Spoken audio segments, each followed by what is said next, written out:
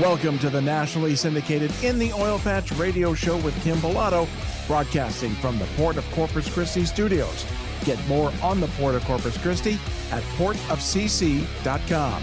In the Oil Patch radio show will give you an inside look at the oil, gas, and energy industry and how it affects you from industry experts and government officials right here on the In the Oil Patch radio show. And welcome to In the Oil Patch Radio Show. I'm your host, Kim Bellotto, and today we have a great show lined up for you. We will be joined a little bit later on by Fernando Valle, who is the Senior Industry Analyst for Bloomberg Intelligence. But first, I'd like to talk to you a little bit about the latest issue of Shell Magazine that's getting ready to be released. Our feature is Ann Bradbury, the CEO of American Exploration and Production Council. This is a great group that we caught up with that actually is located in Washington, D.C. It's a group that really does help our elected officials understand better energy and energy policy. And right about now, we really need a lot of those organizations to help our elected officials start making better energy regulations to help with these crazy gas prices that we're dealing with. I'd also like to tell you about an upcoming event happening in San Antonio on August the 10th. It is our annual State of Energy in San Antonio, Texas. This year, it will be held at the Embassy Suites. Our feature is Ann Bradbury, who is coming from DC to talk at our State of Energy, along with Sean Strawbridge, the CEO of the Port of Corpus Christi, Mike Howard, the CEO of Howard Energy, and Jason Modglin, who is the president of Texas Alliance of Energy Producers.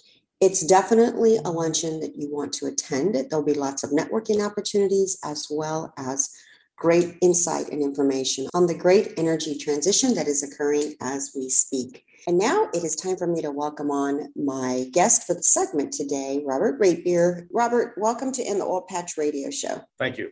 Now, I want to start with, you have a lot of experience under your belt. Currently, you are working with Protem Energy. You're the Director of Environmental Health and Safety. You're also a chemical engineer by trade, and you're a senior Forbes contributor as well. So you have a lot of experience in the energy industry, and you have decided that you are coming on the show and helping me from time to time to talk a little bit about what seems to be a continuing ball of mess when we talk about the Biden administration and their energy policies. Let's jump in. This past week, we had a lot of movement coming up from the Supreme Court on many issues. One of them specifically was the powers that they were limiting the EPA on how they will power or cut emissions, looking at the environment and how much do they control and have the powers to do that. And pretty much the Supreme Court kind of told them, hold on, not so fast. So explain what happened with the Supreme Court's ruling and how it's going to affect the EPA moving forward. Okay, so basically, EPA has the authority to regulate dangerous pollutants. And Supreme Court ruled that they overstepped their bounds because CO2 is not defined as a harmful pollutant. And so what the Clean Power Plan did under Obama, it tried to regulate entire grids and said, you're going to make the grid cleaner. And the Supreme Court said that's overstepping your bounds there. You can't do that. Now, it could still happen that through legislation, you could say, okay, we're gonna green up the grid, but the Supreme Court said you can't make that move through the EPA, and it affects mainly coal-fired power plants. And it's true that coal is the number one source of carbon emissions in the world. It's the largest single source of carbon emissions. But I think most people don't know it's primarily China. What we contribute to the global emissions as far as coal goes is pretty small. And we should be doing our part. But, I've looked at the CO2 emissions around the world before, and what we contribute is a tiny fraction of what, Asia and India, the whole Asia Pacific, China and India, the whole Asia Pacific region, the US and Europe together produce about a third of the emissions of China and India and the Asia Pacific region. So that's really the most important thing we could focus on right there if we really wanted to get carbon emissions down. I think long term, we are going to phase out coal in the US. It's been on a long-term decline. Even, before Clean Power Plan, coal had been on its way out. In fact, fracking made that happen. Fracking at cheap natural gas is the single most responsible factor for putting coal plants out of business and coal companies out of business. And I think most people don't realize that. It was the fracking of natural gas that really put the coal industry in a bind, more so than anything else. Well, the importance, though, of the ruling kind of said that it has to go back to Congress, and that Congress will have to legislate what type of authority, if we move into the green, what will those rules look like, and not a unelected agency can make those determinations. Right. And thank you for pointing out that other countries do far more of admitting all of this stuff into the air, specifically China, with China stating that they're going to be bringing on a new cold fire power plant, one a month or something, to continue to power their country. And that's not helping us at all. So when you say we need to look at this as a global situation, I couldn't agree with you more. I mean, I think people don't realize China burns more than half the world's coal. I mean, China by itself, more than half the world's coal. That's a major, major source of CO2 emissions.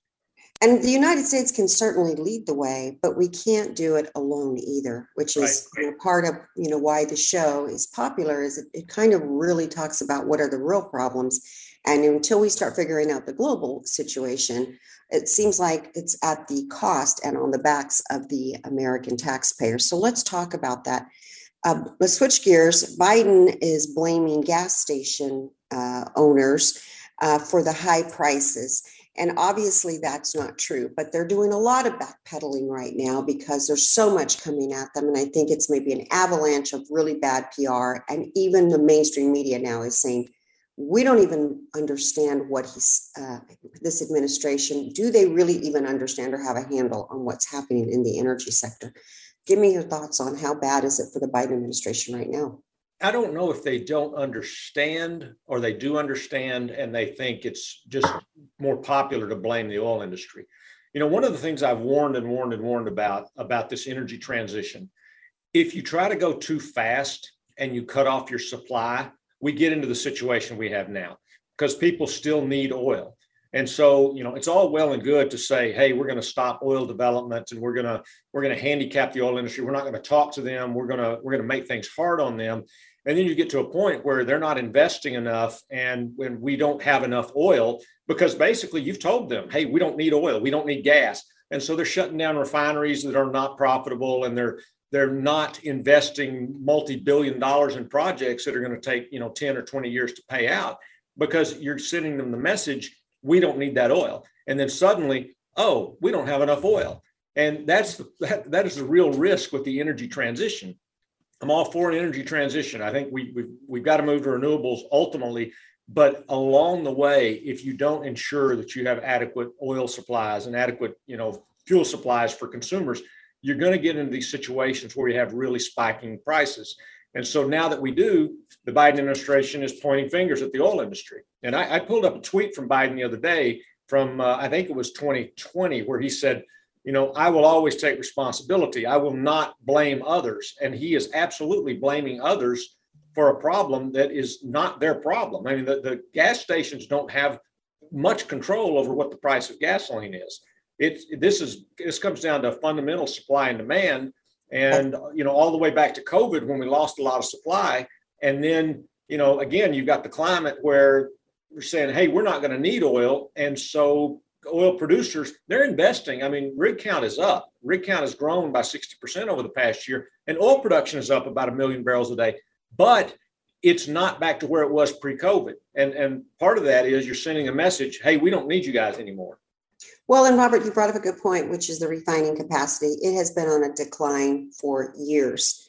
And then to make matters worse, we have a blockage from this administration that they want to see no federal leasing occurring and also now offshore. He's moved to that. So let's talk about that real quick too. The block on new offshore drilling in the Atlantic and Pacific. Tell me about your thoughts on that. So Biden campaigned on that. He was going to stop federal oil development. And there are certain areas that he's blocked off. But ironically, in the past week or so, environmentalists have been up in arms because they opened up areas in the Gulf of Mexico. And, you got the NRDC saying, hey, you said you weren't going to do this. But again, he's bowing to the political realities of high oil prices. And the thing about it, you can have a very progressive sort of energy policy, but if it results in high gas prices, you're not going to win re-election. And so you're not going to be able to see your policies through. And that's the political reality he's bowing to. Now, I don't know if he'll open up the Atlantic. There's still a lot of oil to be produced in the Gulf of Mexico, but I know a lot of environmental groups have come out criticizing him in the last week because they said, hey, we are going to open up some leases in the Gulf of Mexico, and the environmentalists weren't happy about it. Well, we do know that they're a large funder of their campaign, the Democrats' overall party. However, even the Democrats are running scared with Biden's numbers, and they are the lowest, I think, that any president has ever had, last I checked. And the American people are pretty upset, too, with these super, super high electricity prices, gas prices at the pump, food is up. It's affecting everything in these poor energy policies. So it'll be interesting to see how far he moves and pivots to try to loosen up some of the regulations. Do you think that we will see any kind of headway from them here in the next couple of months of really changing their position and making things better? I don't know. They asked Biden, are you going to meet with the oil companies? And he said no. But he said, my people are meeting with them. But he's going to Saudi Arabia. So, that to me sends a very bad message. And I think it's really in poor form to criticize and throw your domestic oil industry under the bus, and then you're holding out fig leaves to Venezuela and Saudi Arabia. I just don't get it. I don't get why you wouldn't sit down with the heads of the oil companies and at least better understand, okay, what are the issues? And then explain those issues. Don't say, do your patriotic duty and reduce oil prices. I mean, that's like asking Apple to sell their shares for less. I mean, it's the way oil is bought and sold on the market. And Apple has no control over what their stock price is at. I mean, they can make announcements and they can do a few things to maybe manipulate it a little bit, but ultimately it's how much buyers are willing to pay. And that's the way oil and gas prices are set. And I don't think Biden or Bernie Sanders or many of the Democrats understand this. They're going to understand it come November when they are completely wiped out of office, because the American people are pretty upset about it. That is the pulse. I know that for sure. Robert, thank you for stopping in on this segment and talking to us a little bit about what's happening currently in the administration and everything energy. And we look forward to having you back next month on the show when you join me again. Absolutely. Thanks for having me.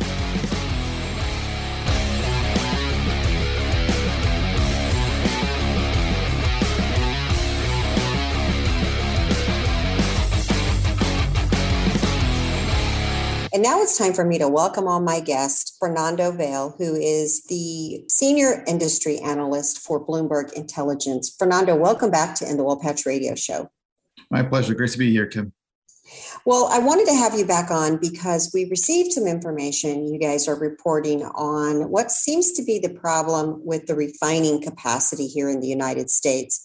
And I think it's really important that we discuss what seems to be the problem, because everyone understands a lot about what's happening in the way of gas prices at the pump, and they realize that it's on the rise, and they're hearing a lot of media reports, but refineries have a lot to do with what's causing these high prices at the pump as well. The U.S. is having a lot of closing in the refinery area, 2.8 billion barrels of refining capacity we've lost over the past decade. At the same time, though, your analyst or your intelligence at Bloomberg is showing that we have an estimated 3.5 million barrels being put on the market. So why, if we have this indifference between we're losing refining capacity, but we're gaining barrels of crude, why is this not working well for the consumer at the pump? Thanks, Kim. Yeah, we've closed a lot of refining capacity over the past decade, and mostly since the pandemic. It's about 2.8 million barrels a day globally, the U.S., North America in general, and then in Western Europe, we closed the bulk of that refining capacity.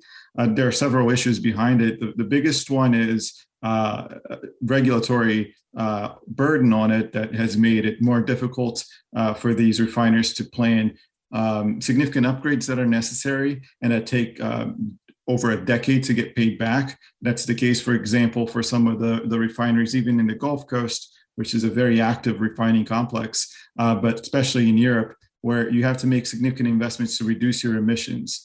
And when you look forward, you see a scenario where those countries, and in the case of some U.S. states, are actually making it increasingly more difficult for you to see higher fuel demand. So an example is California putting a ban on internal combustion engine vehicle sales from 2035 onwards.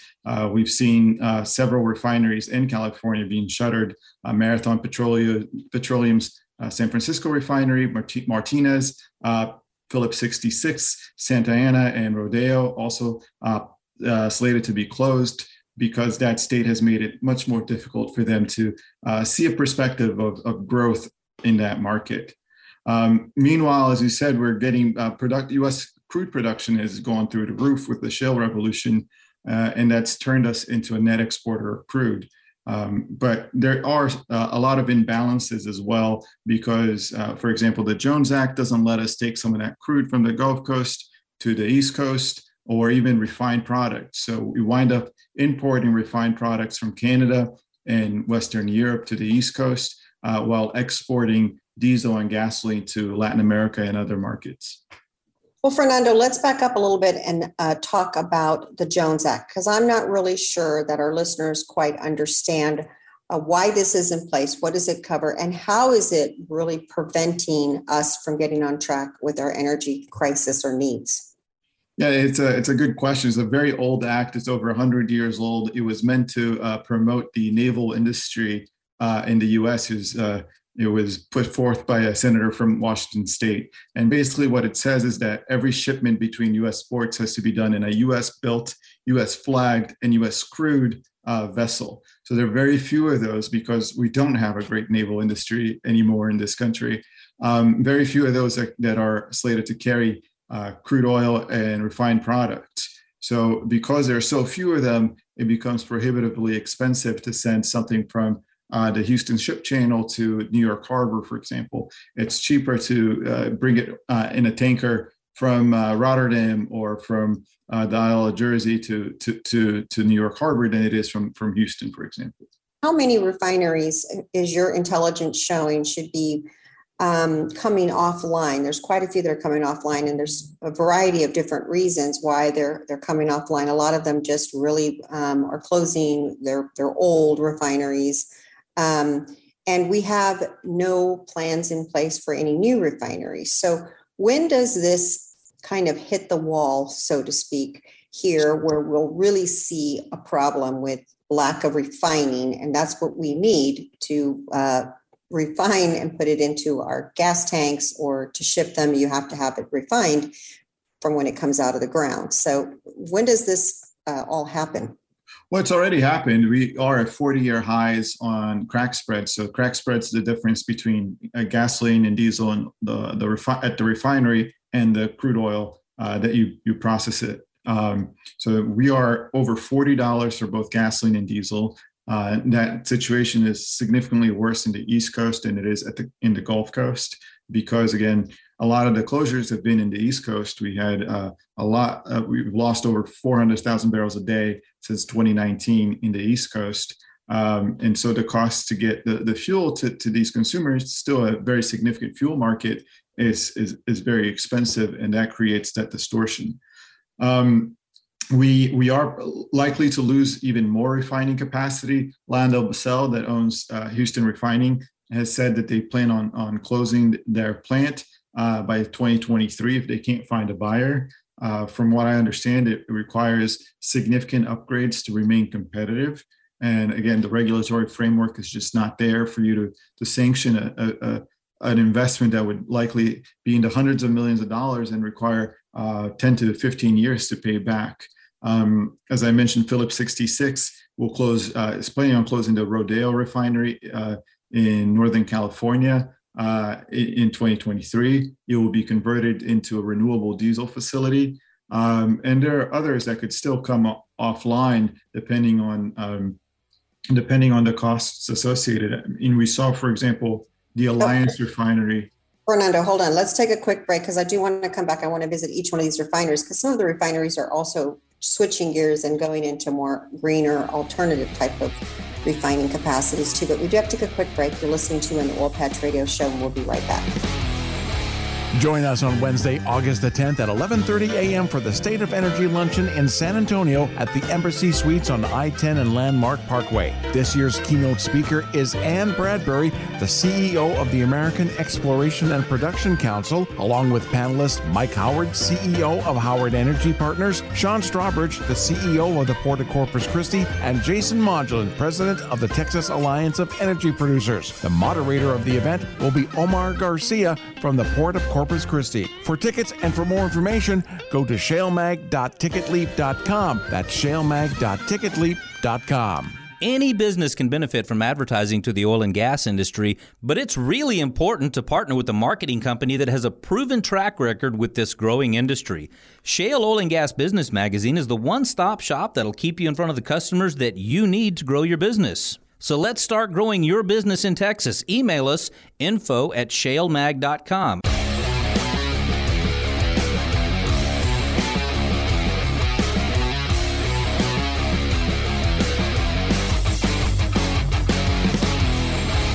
And we're back. You're listening to In the Oil Patch Radio Show. My guest today is Fernando Vail, who is a senior industry analyst for Bloomberg Intelligence. Fernando, before the show, we were talking about what seems to be the problem with the refining capacity. And it is, of course, having an impact on all of the consumers, us, and what we pay more at the pump. It also is coming to the consumer's pocketbook for the fact that the refineries are actually paying more to refine crude as well. Let's get back into a real problem, which is we're losing refining capacity. And it doesn't seem like this administration and even Congress have a plan in action. It doesn't seem like this is really on too many people's radar that this is going to be a problem that is already starting, as you said earlier, to progress into a really big negative problem. So ConocoPhillips announced they were going to close and go into kind of switch gears, if you will, and go into a more greener type of refining. You said Lyondell Basin also has acknowledged they're closing unless they find a buyer. What are some of the other refineries that are also announcing they're either closing or switching gears? Yeah, there are several that are going into the renewable diesel space and converting hydrotreatment capacity they used to produce diesel to produce renewable diesel. HF Sinclair, for example, has converted their Cheyenne refinery in Wyoming. CVR Energy is converted part of their Wynnewood in Oklahoma to produce renewable diesel, and they're considering also doing the same in Coffeyville, while PBF Energy is potentially taking an idled unit in the Chalmette refinery in Louisiana to produce renewable diesel. There are some issues there as well because a lot of these units are taking oil, food oils that would corn and soybeans and palm oil, and to use that as the input to create renewable diesel. And that in itself is pushing food prices up. And they're competing with farmers, they're competing with restaurants for that input, and raising the overall cost of food as well as the cost of refined products. So we see that not all these projects are actually going to get built at the end of the day because of the pressures on inflation, especially food inflation, that have already started to even compress the margins for the refineries themselves. And you had said also that when you're talking about building a new refinery, one that is going to process crude, the amount of money that it's going to take for them to produce it, and then how long does it take for them to their shareholders to regain their investment in a climate where it appears as though the Biden administration is very anti-oil and gas. Is there any refinery company that would actually want to do this, considering the climate right now, the circumstances with all of the regulatory hurdles they would have to get over, even to do this? So the likelihood of that, what are you seeing? Probably not going to happen, making the matter much worse. Yeah, it's highly unlikely. We haven't really had a brand new refinery built since the 1970s, which is the Garyville plant. We've had some condensate splitters, but they don't really produce end products. And then we had some rebuilds. And when you look at rebuilds, for example, we have a great glimpse of why it's so challenging to build a refinery. Cenovus Energy from Canada is rebuilding the Superior plant in Wisconsin, and that plant is being rebuilt with insurance proceeds. And today, their overall cost, it would take over 8 years at today's crack spreads to get payback. And that is 40-year high crack spread. So if you talked about a scenario where we go back to a normal production environment, normal margin environment, that's probably 20 plus years. And we just don't have that kind of visibility. And I don't think any CEO would be rewarded for sanctioning a new project like that. And so we don't see anything happening, certainly not for Greenfield, but even restarting the recently shuttered refineries, they can cost almost as much as rebuilding them, depending on the size and the complexity of the plant. Mm-hmm. To retool them. Well, I know that there is somebody listening and is desperately wondering crack spreads. So when we get back from break, we're going to drill down into that one. And then I do want to talk to you about the Biden administration and what appears to be a very difficult stance if you're in oil or producing as an oil and gas producer, the regulatory environment that you're dealing with. But we do have to take a quick break. You're listening to on the Oil Patch Radio Show, and we'll be right back. Hey, when you're in business, you have to make a lot of tough choices. So let's talk about an easy one, your workers' comp coverage. If you're a propane or butane dealer or operator, you need to join the Lone Star Energy Safety Group through Texas Mutual Insurance Company. As a member, you'll automatically get a discount on your premium, plus you can earn double dividends that'll go straight into your pocket. It's the easiest decision you'll ever make. Find out more at texasmutual.com/Lone Star Energy.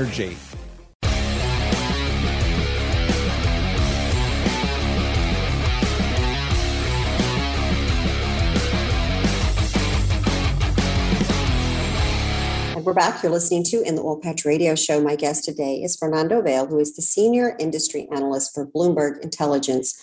Fernando, before the break, we were discussing the problems with the refinery capacity here in the United States and how it's obviously led to higher prices, not just at the pump, which is where most Americans are seeing it and feeling it, but also now it's trickled into everything else we do, groceries, livestock, everything is being affected by what's happening in, I believe, the regulatory sector in DC, as well as not having enough capacity. But you mentioned crack spreads, and I want you to break that down, because crack spreads are not something that's talked about a lot unless you're in that circle. And when we talk to everybody, I want everybody to understand what a crack spread is when we talk about refinery. So the lingo is that when you convert oil into refined products, you're cracking it. And so a crack spread is just the difference between the basket of products you make with a barrel of oil and that barrel of oil. So typically, a barrel of oil will say roughly produces 50% gasoline, 33% diesel, jet fuel, and then the remainder will be asphalts, fuel oil, and heavier products. So we calculate the value of all those refined products, add them up, and subtract them from Brent or WTI, whichever benchmark you're using. That's roughly how a crack spread is calculated. So it's just a measure of how much money a refiner is making for each barrel that it processes. So we have all these issues when we look at the oil and gas producers are dealing with exporting issues, importing issues due to the Jones Act. We talked about that earlier. We also are losing millions of barrels, 2.8 on refining capacity here. We've been in that loss for the past decade. And now I want to switch gears and talk about the regulatory environment in which the operators are really having to deal with the Biden administration, and this and the Democratic leadership, quite frankly, on how they are planning to switch the American people, from crude and natural gas to more greener producing energy for us and the planet. And I want to ask you, the Green New Deal specifically, this is kind of where we're going with all of these different changes. The Biden administration not wanting to, they talk a lot about everybody needs to do their part, operators need to do their part, fuel stations need to pass the cost savings on to the consumer, but yet the regulatory environment that they have put the operators in, and of course the store owners that are selling the gasoline, it's almost impossible for them to do this. Talk to me about, when you listen to the Biden administration, he says this is just the cost of transitioning from being dependent on oil and gas and now being dependent or moving to a greener way of doing things. But there's no possible way that an operator can pass the cost savings on to the consumer, nor can the gas station owner. So I want you to explain in what you're seeing in your intelligence, where is the problem and the disconnect in the Biden administration not understanding this problem? I think there is just a matter of economics where the higher oil prices and higher gasoline prices are helping to promote more investments, and there is a lagging issue in getting production. You can't just turn on taps and turn off taps. It takes time to get that productivity back up, and we went through something very difficult, not just for the oil industry, but for the world at large with COVID that led to a significant decline in production, especially in the shale patch. And we are recovering. Unfortunately, we've seen bottlenecks not just in the oil patch itself, but everywhere. So we've had difficulties sourcing sand, sourcing labor, sourcing rigs, and that will take time, but it is resolving itself. We've gone from 11 million barrels a day to 12 million barrels a day today, and we're going to continue to grow over the next several months, hopefully reaching back to that 13.3 million barrel high that we had in 2019 sometime in the next year or two. And I think that will translate into easing some of our concerns about supply. But that alone is not enough. We demand about 98 million barrels a day globally, close to 100, depending on the economics. And we need production from other parts of the world. And we've seen some acknowledgement that the transition is going to take longer than expected. The EU just announced that nuclear and natural gas are being branded as green energy in respect to their taxonomy. That will allow for greater use of natural gas and nuclear. That will ease some of the concerns about electricity prices in Europe. That's also good news for the US because that helps us to export more natural gas to Europe. Right. And to hopefully that moves the needle as well in the policy here to enable more approvals for natural gas export facilities, more natural gas pipelines, which we certainly need in order to move what is an abundant source of supply of especially natural gas in North America to our allies in Europe. I think it's pretty clear that everyone understands the United States is producing the cleanest forms, whether it's crude oil or natural gas. We have a lot of regulatory bodies that oversee the process, from the EPA. Here in Texas, we have TCEQ, which is the air quality. There's Waters Over America. There's quite a few regulatory bodies that an operator has to go through to build a pipeline, to produce or drill for any oil, crude, you name it. And I think because of these standards in place, the United States has really shown that we can do it the greenest and the cleanest, if you will, versus other countries that maybe don't really have all these regulatory bodies in place. But it seems like the Biden administration, while they want lower prices for the consumer and they want more energy, they want to outsource it to other countries that really are not doing it as clean or green. So we're kind of missing the point of, if we're going to make these transitions and care about the climate and what's happening with the climate, we should probably be looking to the United States as being the leader of this, and yet we seem to be outsourcing a lot of it. When we come back from break, I want to cover, since January 27th, quite a few directives, executive orders the administration has done in this consistent regulatory stronghold over oil and gas, and get your opinions on can some of these regulations be lifted if he really is wanting for us to contribute on a global stage and help our allies with natural gas and production by helping loosen some of these regulatory orders that he keeps putting into place, which kind of is counterproductive for us to do that. We're going to take a quick break. You're listening to the Oil Patch Radio Show, and we'll be right back. The Texas Alliance of Energy Producers invites you to their annual conference on September 14th and 15th at the Hotel Drover in Fort Worth, Texas. The event will feature author and energy expert Alex Epstein during the industry luncheon on September 15th. It's the Texas Alliance of Energy Producers annual conference, September 14th and 15th in Fort Worth, Texas. For tickets and hotel reservation information, go to texasalliance.org. That's texasalliance.org. Remember this name, Oilfield Experts, to locate any part, anytime for your automotive or oilfield equipment needs. Oilfield Experts' specialty is those hard-to-find oilfield parts for your fleet maintenance needs, and we've been providing those parts and accessories to keep your tools turning since 1965. From the auto repair shop to the pump jack, call us for the right part right now. Write down this number, Oilfield Experts, 210-471-1923. Again, that's 210-471-1923, and visit us on the web at theoilfieldexperts.com.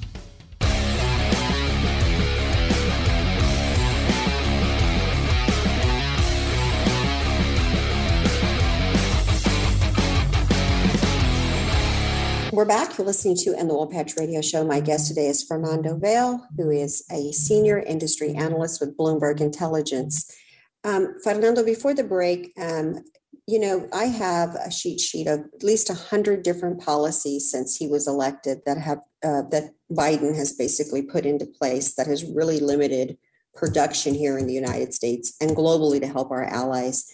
And, everyone remembers day one, the executive order canceling the Keystone XL pipeline. But there have been more. Biden has issued an executive order announcing a moratorium on all new oil and gas leases in public lands. Also, this applies to offshore waters, and is also considering federal oil and gas permitting and leases practices. The Interior Department is conducting interviews for permitting and leasing policies. Another executive order is limiting or eliminating federal fossil fuel subsidies wherever possible, disadvantaging the oil and gas and natural gas compared to other industries that receive similar federal tax treatment and other energy sources which receive direct subsidies. And this list goes on and on and on the constant regulatory hurdles that these operators have to adhere to even get any work done. And I guess what I want you to tell me is, we talk about these other countries producing more barrels, but when we're releasing millions of barrels from the Strategic Petroleum Reserve, which is really designed for wartime acts, we're releasing that as pretty much a Band-Aid over what it's really designed to do. Plus, we're being limited here in the United States, the operators. Where do you see what country is going to step up and replace what we're losing? The production hasn't really been severely impacted in the short term because luckily the Texas today is still a leading growth engine for U.S. production. And so the regulations don't necessarily have that much impact, except for the federal lands in New Mexico. But as you said, the U.S. is the cleanest producer along with Canada of oil and gas, and the regulations are very stringent. I think even the producers, your ExxonMobils, Chevrons, ConocoPhillips of the world have lobbied for a carbon tax that would try to level that playing field across globally. And so they are engaging, and if you look at their recent investments, they are engaging as well in transition investments, including carbon capture. I think they are making the moves that necessary to reduce their footprint. So I'm confident that we have the capacity to continue reducing emissions. In fact, oil and gas, especially natural gas, the switch from coal to natural gas has been the main reason for reductions in carbon emissions globally. over the past decade. And I'm confident that that will continue to be the case as we export more of our production abroad. And you mentioned other countries that can step up. The reality is that we haven't really invested heavily in exploration since 2014, when we had the first oil price pressure. So really the only places that are growing today are Brazil, which does have a pretty strong environmental framework, perhaps not as strong as the US or Canada, but relatively strong. Guyana, which is being developed by ExxonMobil primarily, and Hess, which follows very strong environmental protocols. So that's a good thing. And then OPEC, which, as you mentioned, does not have as strong a regulatory framework as we do. But I think when we look at a scenario where we're energy constrained, things like flaring of natural gas now are probably looked upon as a waste of a resource. So I hope that will be a move that the industry makes to restrict flaring, because we want to use that methane for power generation and fueling. And as we talked in the earlier block, there is an acknowledgement that we need oil and gas for longer than we previously anticipated.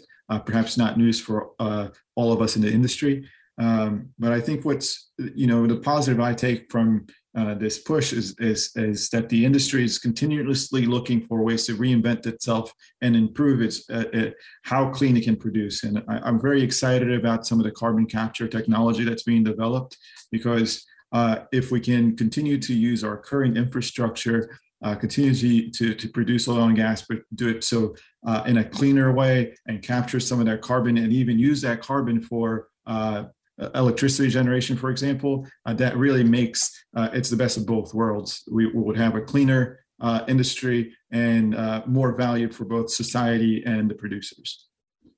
Well, I do not want to leave the show on a negative. I want to leave it on a positive. And so, in the oil patch, we attended a luncheon, and it was a conference that the Greater Houston Partnership put on with their committee, which is called HEDI, and it's Houston Energy Transition. And there's about 14 of the largest companies that have gotten involved in helping sustain energy transition in a viable way. And they're all committed to finding greener ways of doing it. I was very pleasantly pleased to see how the Greater Houston Partnership was able to pull all of these operators together and service companies and get commitments out of them. And I do think that we'll see a lot of more talk and actual work going into carbon capture and other areas that they see promising. Hydrogen was also a main leader for them as well. And I just kind of think that while we are on the path for energy transition, and I think it's an exciting time, I just think that the elected officials have they need to do their part and explain to the consumers, this is not a quick fix. And when we go too fast, we experience what we're experiencing right now, which is a lot of chaos, a lot of misunderstanding, prices that are just accelerating. And I think we need to talk realistically about, we're going to make that transition, but it has to slow down just a little bit. My question is, at Bloomberg Intelligence, are you guys following any of what's happening here in Houston, because that's where we're located, and the Greater Houston Partnership and what they're working on at HEDI? Absolutely. Again, we're engaged with all of the producers, and we see the investments being made on carbon capture, biofuels. Exxon has some really interesting research in algae as a liquid fuel, and I think it's something that, as you said, energy is a building block for our society. It's the only way we know how to raise the standard of living. And, we have 5 billion people in emerging economies that need to raise their standard of living significantly. And so we'll need more and more affordable energy and cleaner energy. And I think those developments can be crucial in getting us to that level. And I think that's the industry's role ultimately, is to provide affordable energy to the world that enables development. And it has done so. And I think, there are growing pains. Oil and gas is still only less than 150 years old. So we're learning how to develop it better. And I'm confident, as you said, on the carbon capture is very exciting. but also some of the biofuels. I'm sure we'll see some breakthroughs in the next 10 years that will take us to new levels that will allow breakthroughs in heavy transportation where we haven't really seen many gains over the past 2 decades. Very good. Well, Fernando, thank you so much for coming on in the Oil Patch to explain to us what is going on with refining capacity. Thank you for being a guest. My pleasure. Thank you. In the Oil Patch is where together we explore topics that affect us all in oil, gas, business, and in your community. Every week, your host Kim Bellotto will visit with the movers and shakers in this fast-paced industry. You'll hear from industry experts, elected officials, and many more right here on In the Oil Patch.